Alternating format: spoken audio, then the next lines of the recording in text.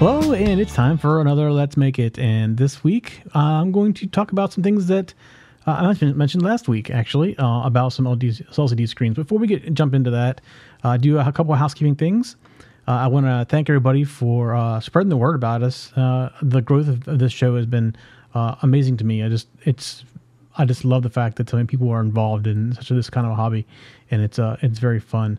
But this is the show we talk about making things, and we focus a lot on Arduinos and Raspberry Pis and things like that. And we're starting to do a little bit more stuff outside of just the electronics, and more in the making of things that generally have electronics involved in them. But we're expanding that out a little bit. But we do talking a lot about Arduinos and things like that. Things that are little tiny PC board type products that you can build in your home and have some fun with and learn and make simple things. So that's what this show is all about. We record a show every Monday night at 9 p.m. And you can come and watch us live, get in the chat room and chat with us. It's a little bit light in there tonight. I have like 2 people in there, and they're being kind of quiet. So, but we can also take your phone calls and all that kind of stuff too. But tonight we're going to keep this kind of focused on the LCD because this is something that I think needs some explanation from somewhere. All right, so before I do that, I wanted to show you 2 other things tonight, but one of them is not working, but I'm going to show you the other one. I have 2 touchscreen-based systems. One of them is on a Raspberry Pi, which is the one that for some reason is not working, and that has been the most difficult one to get working because the drivers are all different. So it comes back this whole thing of these LCDs. There's not like a documented standard anywhere for anything.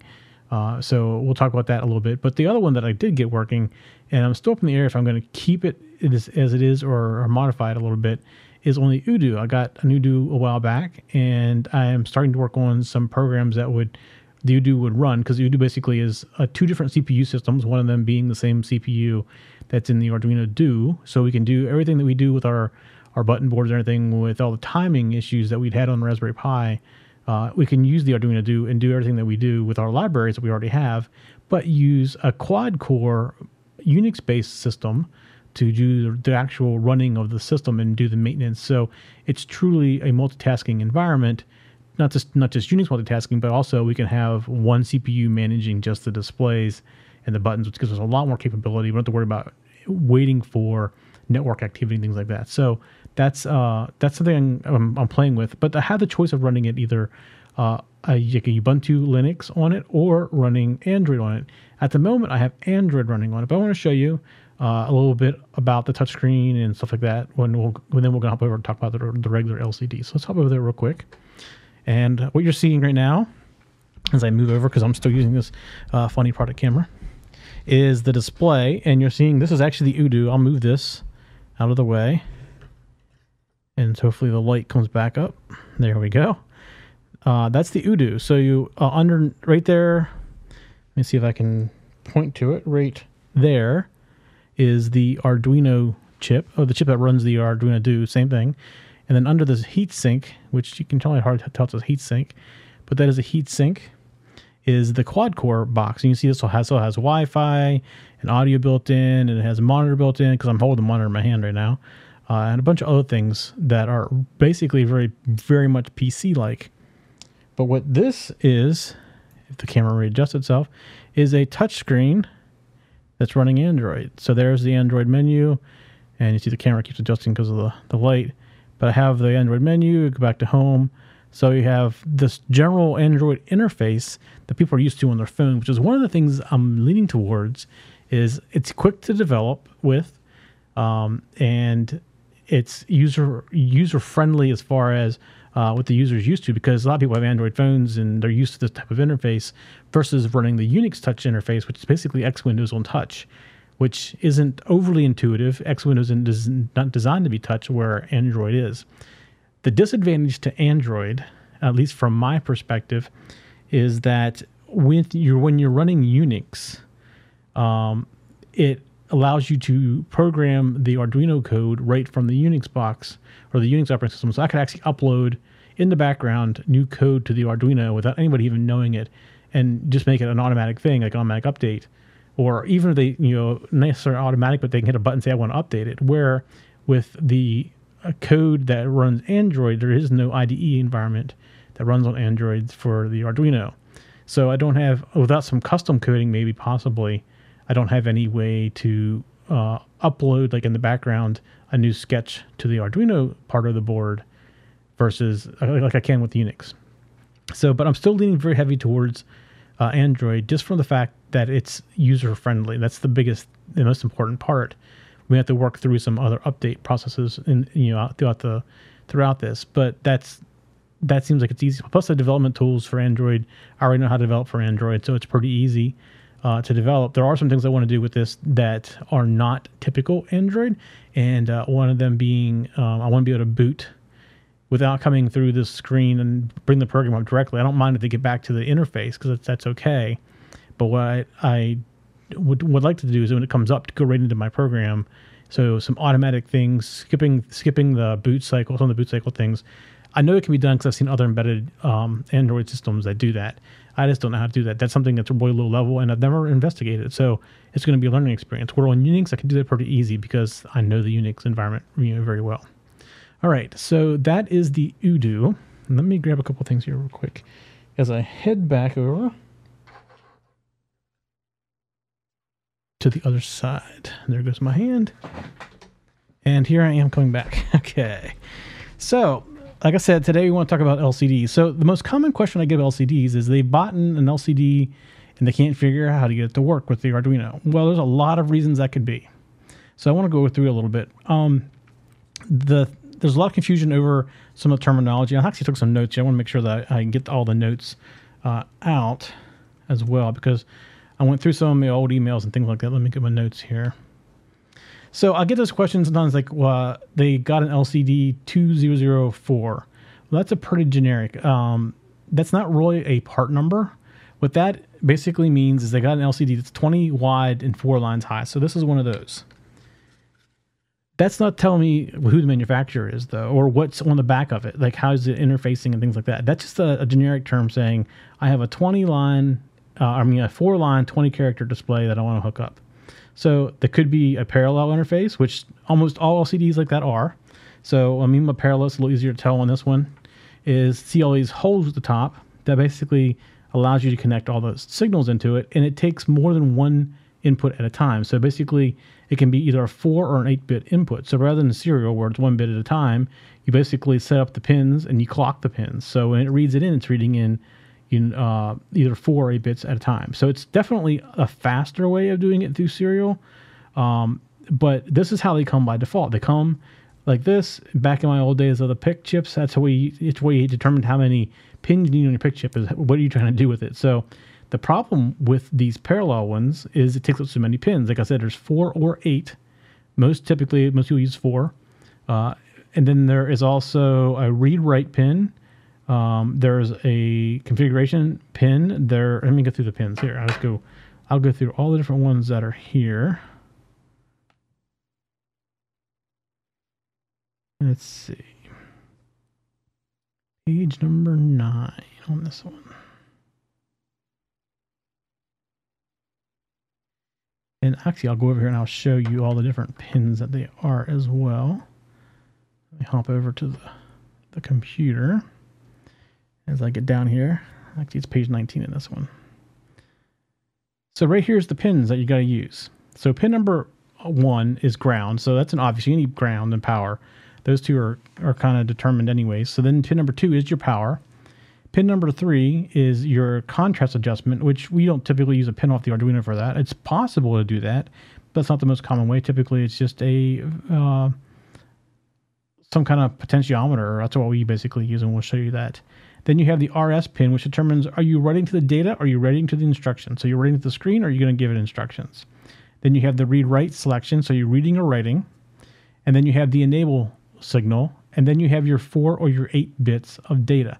So let's add this up off the pins that we're talking about off the Arduino. So RS, RW, and E are typically a pin, and so are DB 0 through 3 or 0 through 7. So let's just say you're doing a 4-bit, which is most common, LCD. So off the Arduino, you're going to be using 7 pins. So with an Arduino that only has 11 pins that are really usable, then you are really getting down there as far as how many pins you have left on your Arduino Uno, for example. So what's the most common thing to do is we use a serial-based interface, which is typically I2C. There are plenty of libraries out there for the parallel interface, and it comes actually in the code when you install your IDE. You can go into examples and get the LCD interface example, and it should work right off with the parallel interface. Make sure your pins are all put in the right place and everything, but out of the box, that's the way it should work. However, the most common way people use it on the Arduino is using I2C. And I2C is a serial interface that is very fast, and you have to somehow convert that serial interface into the parallel interface that the LCD wants, which is where the problem comes in. There's not really a standard. In fact, I'm going to show you some different things here that makes it even more confusing. But before we do that, let's talk a little bit about I2C.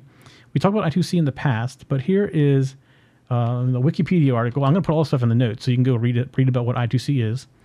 This is a page about I2C. It's on Wikipedia, and it's a little detailed and probably over some people's heads, but it gives you the basic idea of what I2C is, some things that are required for pull-up resistors and all that kind of stuff. So it's a good read. But then there's also, here's the problem with I2C. I2C is limited by its addressing. So I2C itself is a 7-bit or a 10-bit addressing. The most common out there is 7-bit, which that provides 128 theoretical addresses, but some of them are reserved. So you can't use, here, how many on the reserved right here? Let's see, 1, 2, 3, 4, 5. It's like 6 or 7 addresses are reserved you can't use. So you still got like 120 addresses that you can use. And that's assuming that you have a 7-bit address. But what some of these chip manufacturers do, and we're going to go show you that in a second here, is they don't want to use up all the pins. They want to, because if you use all 5 address pins, it requires 5 pins on their physical chip, which makes the chip bigger, more sensitive to produce, the whole way down the line. So their whole goal is to keep the pin count as low as possible. So most of them, and I would say probably more than 90%, 95% of them, only supply you 3 pins to access to set the address instead of the 7 pins that they should be able to do for addressing. So what they've done is they've kind of fixed the other addresses to be a particular address, and you can adjust like 3 of the pins. So let me go and say this. That's a problem because you got to know how the inside of the chip is wired to know what the address is. Fortunately, most of these chips that are used to do this are made by one company, but their problem is, I'm going to go show you this as well. The problem with that is, let's see, I think this is the ones on page 9.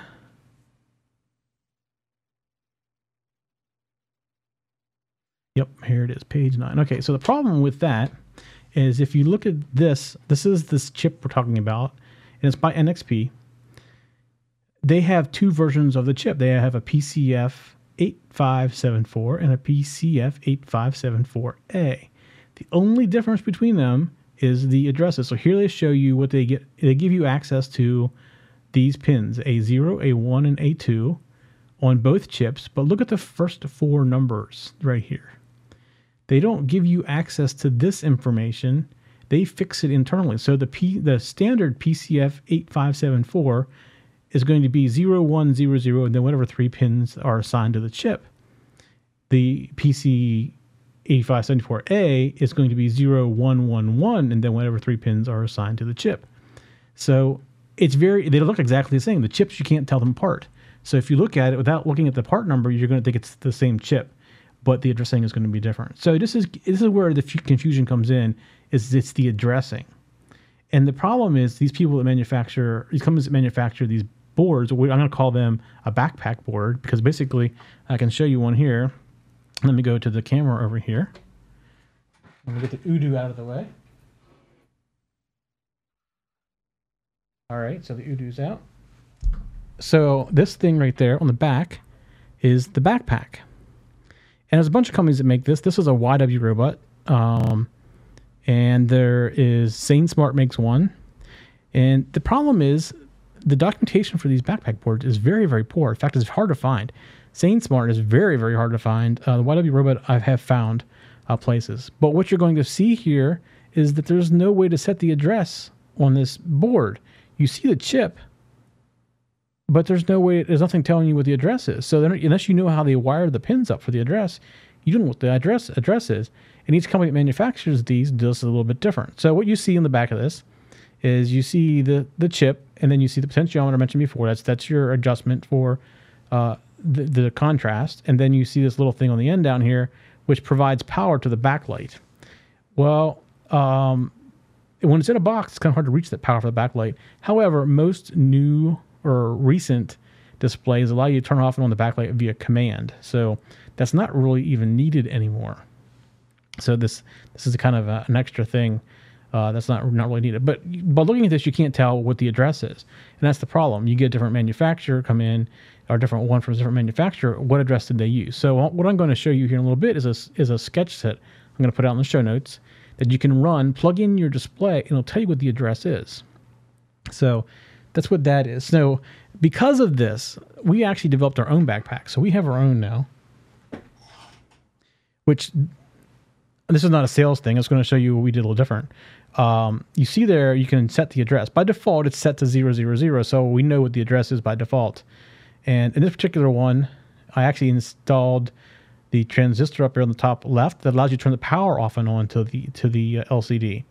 That is not normally installed unless by default it doesn't come like that. It comes like the other one, but it's always on, because most modern LCDs, we do have a couple LCDs that we use that do not have the intelligence. That's why that chip is there for this particular one.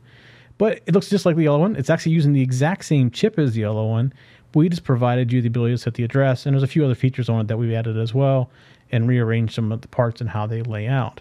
But this is exactly the same as the other ones. This is ours that we created. So you can see they're all so similar, and we're all using the same chip. So what you don't know is what address does the manufacturer use.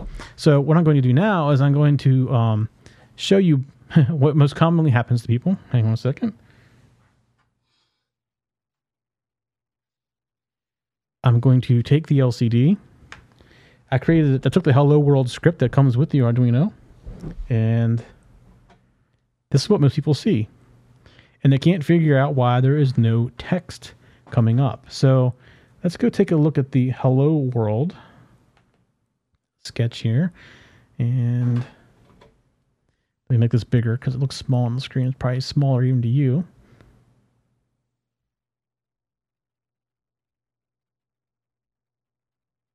There we go. So this is what basically comes. This is the default sketch that comes from the Arduino. If you look at Crystal I2C, and it comes default. I think it comes with the address of 32 in there or something like that. No, I don't remember what it is. But anyways, it comes with an address that may or may not work. So based on the amount of emails I get, it probably doesn't work. But this is the sketch that's actually running right now that is displaying this. So obviously it's not working because it's just blank. And this is just an Arduino Uno right here with one of these displays that has the same backpack on it from YW Robot. And you can look on the back. You can see if you can see it's YW Robot or not, but it's black. It's not SainSmart. So what we need to do though is figure out where is it in the addressing scheme. So what I did is I created a little program here. Let me go back over and bring it up, called I2C Scanner. And all it does is it goes through all 120 addresses. And let me again bring this up. So, or make this larger so you can read it before we walk through it. So really quickly, we just set up a serial interface. You know, still get to do a lot. We start up the I2C interface using wire begin. And then I'm just going to scan through all 120 addresses, and all I'm going to do is say begin transmission. And if it comes back and it says that it end transmission, that means it got a response back, then we know something's there. And we're going to print out what address I just checked. And then we're going to finish. And every 5 seconds, we're going to go through and we're going to do this again. So here's what I'm going to do. I'm going to go ahead and upload this sketch.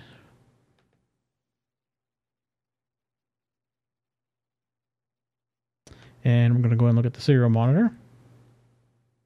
And you can already see it's found a device, and it's at address 0x27 or 39, however you want to do it. Either one will work.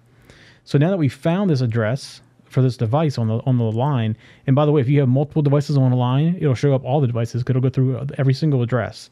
So like if I run this on one of our boxes, we have, over a dozen chips in the I2C bus, it's going to show up all those devices. This is kind of what we use it for, is to make sure things are actually communicating back properly if we're having a problem with the board. It's kind of our testing process. But now I know the address is 27. So let's go over here to 27. Put 27 in the address.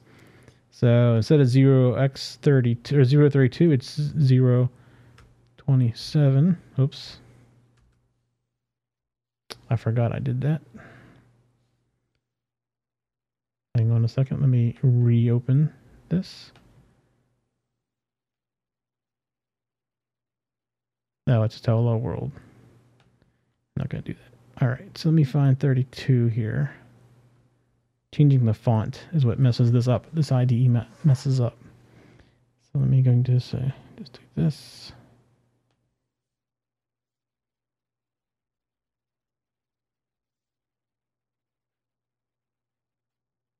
And we're going to reopen that back up again.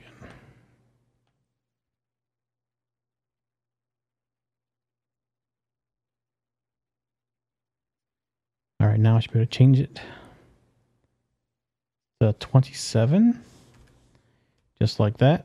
And let's see, let's go back over. I'm going to upload this and go back over to here. And we should see it come up and say hello world. All right, there, got the sketch. There it is, hello world. So it really, most of the problems people are having would be as simple as running that sketch, finding out where the address is, and changing the address. And that's really how simple it can be to fix the problems. What amazes me is how many people actually have this problem. It just boggles my mind because I literally get things like this all the time. So hopefully this gives you a little bit more of insight as to why these aren't working. Also, go check out some of the links that I'm going to put in the show notes about the I2C if you're not familiar with it. It gives you a great background on the serial protocol. You could literally have 120 of these screens set up and communicating with them. Now, I meant to bring the other screen over here. There's this interface that we're using with this parallel interface is on all kinds of these types of boards, but sometimes they're on the side and they have like a different pin layout. So you can get these for that as well. And they work exactly the same, just the pin layout, because the screen is so, it's thinner and longer, basically is what it is. And they put that on the side. So they're trying to keep it so it's not quite so tall. So it's just a different layout. It's still the same parallel interface. But there are other ones that do require all 8 bits, for example, any kind of graphic interface, things like that, which we've shown in the past, some graphic interfaces. And they're a little more complicated to figure out. But when you get this part figured out and you understand that almost all of these are using that same chip that's in there, and you run a scanner like this, then you can pretty much use, you get used to using it in whether it's graphic or not, the interface is the same. So you have the same problem. You still have an addressing problem because they still use I2C for their interface. This may use a little bit bigger bit range. But like I said, the I2C scanner that's going to be out there in the show notes will work with anything more than just this chip. It'll work with anything. Like we use 23017 chips, MCP 23017 for lots of things, because there's a general purpose IO chip and it's I2C based. The problem with that is it's only 3 pins as well, so their internal addressing is different. We use another one from NXP that actually is a 5-bit address, so it allows us to do a little bit more control. And actually that works out really good for us because we can put those same chips on the same board as the 23017s and use a different address in the other 2 pins and put multiples on the same address, so that one board in our code would look like it's board number 5, for example. And we would adjust the pin. We would know what the address is for the MCP 23017 plus all the other chips that are on the board based on that. So it just allows us a little more flexibility to use one address for one board. But that's very rare. And I wish more people would actually expose those extra pins, because you really are limited to 8 devices on a bus if you're only exposing 3 pins. Even there's 120 total possibilities that you can put on a bus. You're really limited by that, and you can't change those other 3 pins. So that's just something to think about. There are all ways around it. We've developed our own system now around that, so we can now support basically 4 times the number of boards that we support, 4 different buses at one time. And there's some tricks you can do, but still it's a little bit limited. But it's a great. This is one of the most common misconceptions about the LCDs. You think you just plug them in and they go, and they aren't as simple as what you would think. You just don't print to them. You do actually get it figured out, but because they've introduced now the serial interface and the addressing, it confuses people. Where in the old days, I'll call it the old days. We used the parallel interfaces only off the PIC chips, so we didn't have to worry about addressing. We just knew what each pin was, and we made sure that it was the right stuff was on the pin when we clocked it and things like that. So it's just different. But the most common problem I have is the addressing, and I think this will hopefully help people get past that. And I know somewhere I can send people when I get the email, hey, check out this. This may help you out. Hopefully it helps everybody out. So I think that's all I had for today. Do want to remind you can watch us on the Roku, subscribe to us on YouTube. I definitely appreciate when you do things like that. Follow us on Twitter, and come back next Monday night, and we'll be talking about the Arduino Galileo. Man, I couldn't think of the name. We've been using it for a lot of things now, and there's some little quirks about it. Overall, it's a really nice board, but there's a few little quirks, and we've worked through some of the quirks, and some more we haven't worked through. But we'll talk about that next week. And if you're interested, that way, if you get one, you start playing that things don't work the way they did everywhere else. There's a reason for it, but there's ways around most of it. There's a few things. We'll get you deep into the Unix side as well, so you can see that. Talk about how you make a bootable image, which you really need to do, because if you upload a sketch to it and power it off, it's lost without a bootable image. Things like that. So there's lots of little things about it that are, like I said, a little quirky, but overall it's a very nice board. So we want to spend a whole show talking about some of the quirkiness on that, and what we've run across as far as problems, and some little hints and tips and tricks and things like that. So next Monday, come back at 9 p.m. and we'll be talking about Arduino. See you all later. For show notes for this show, contacts, and more, go to the TechZen.tv website, where you can get show notes for all of our shows. We love to hear from our viewers and listeners. We have an email, a Twitter, and a phone number where you can contact us for each show. For details, visit the TechZen.tv website and get the show details. You can also make a video and upload it somewhere like YouTube or Vimeo, and then just send us a link. You never know, you may see your video in a future show. You can get all of our shows delivered automatically to your favorite device by going to your favorite podcast website like iTunes and subscribing. Each of our shows also has a YouTube channel you can subscribe to get regular updates. Our shows are also available on most internet radio networks like Stitcher and TuneIn Radio. You can also watch and listen to our shows on Xbox, TiVo, and Roku. You can even find us on your Zune.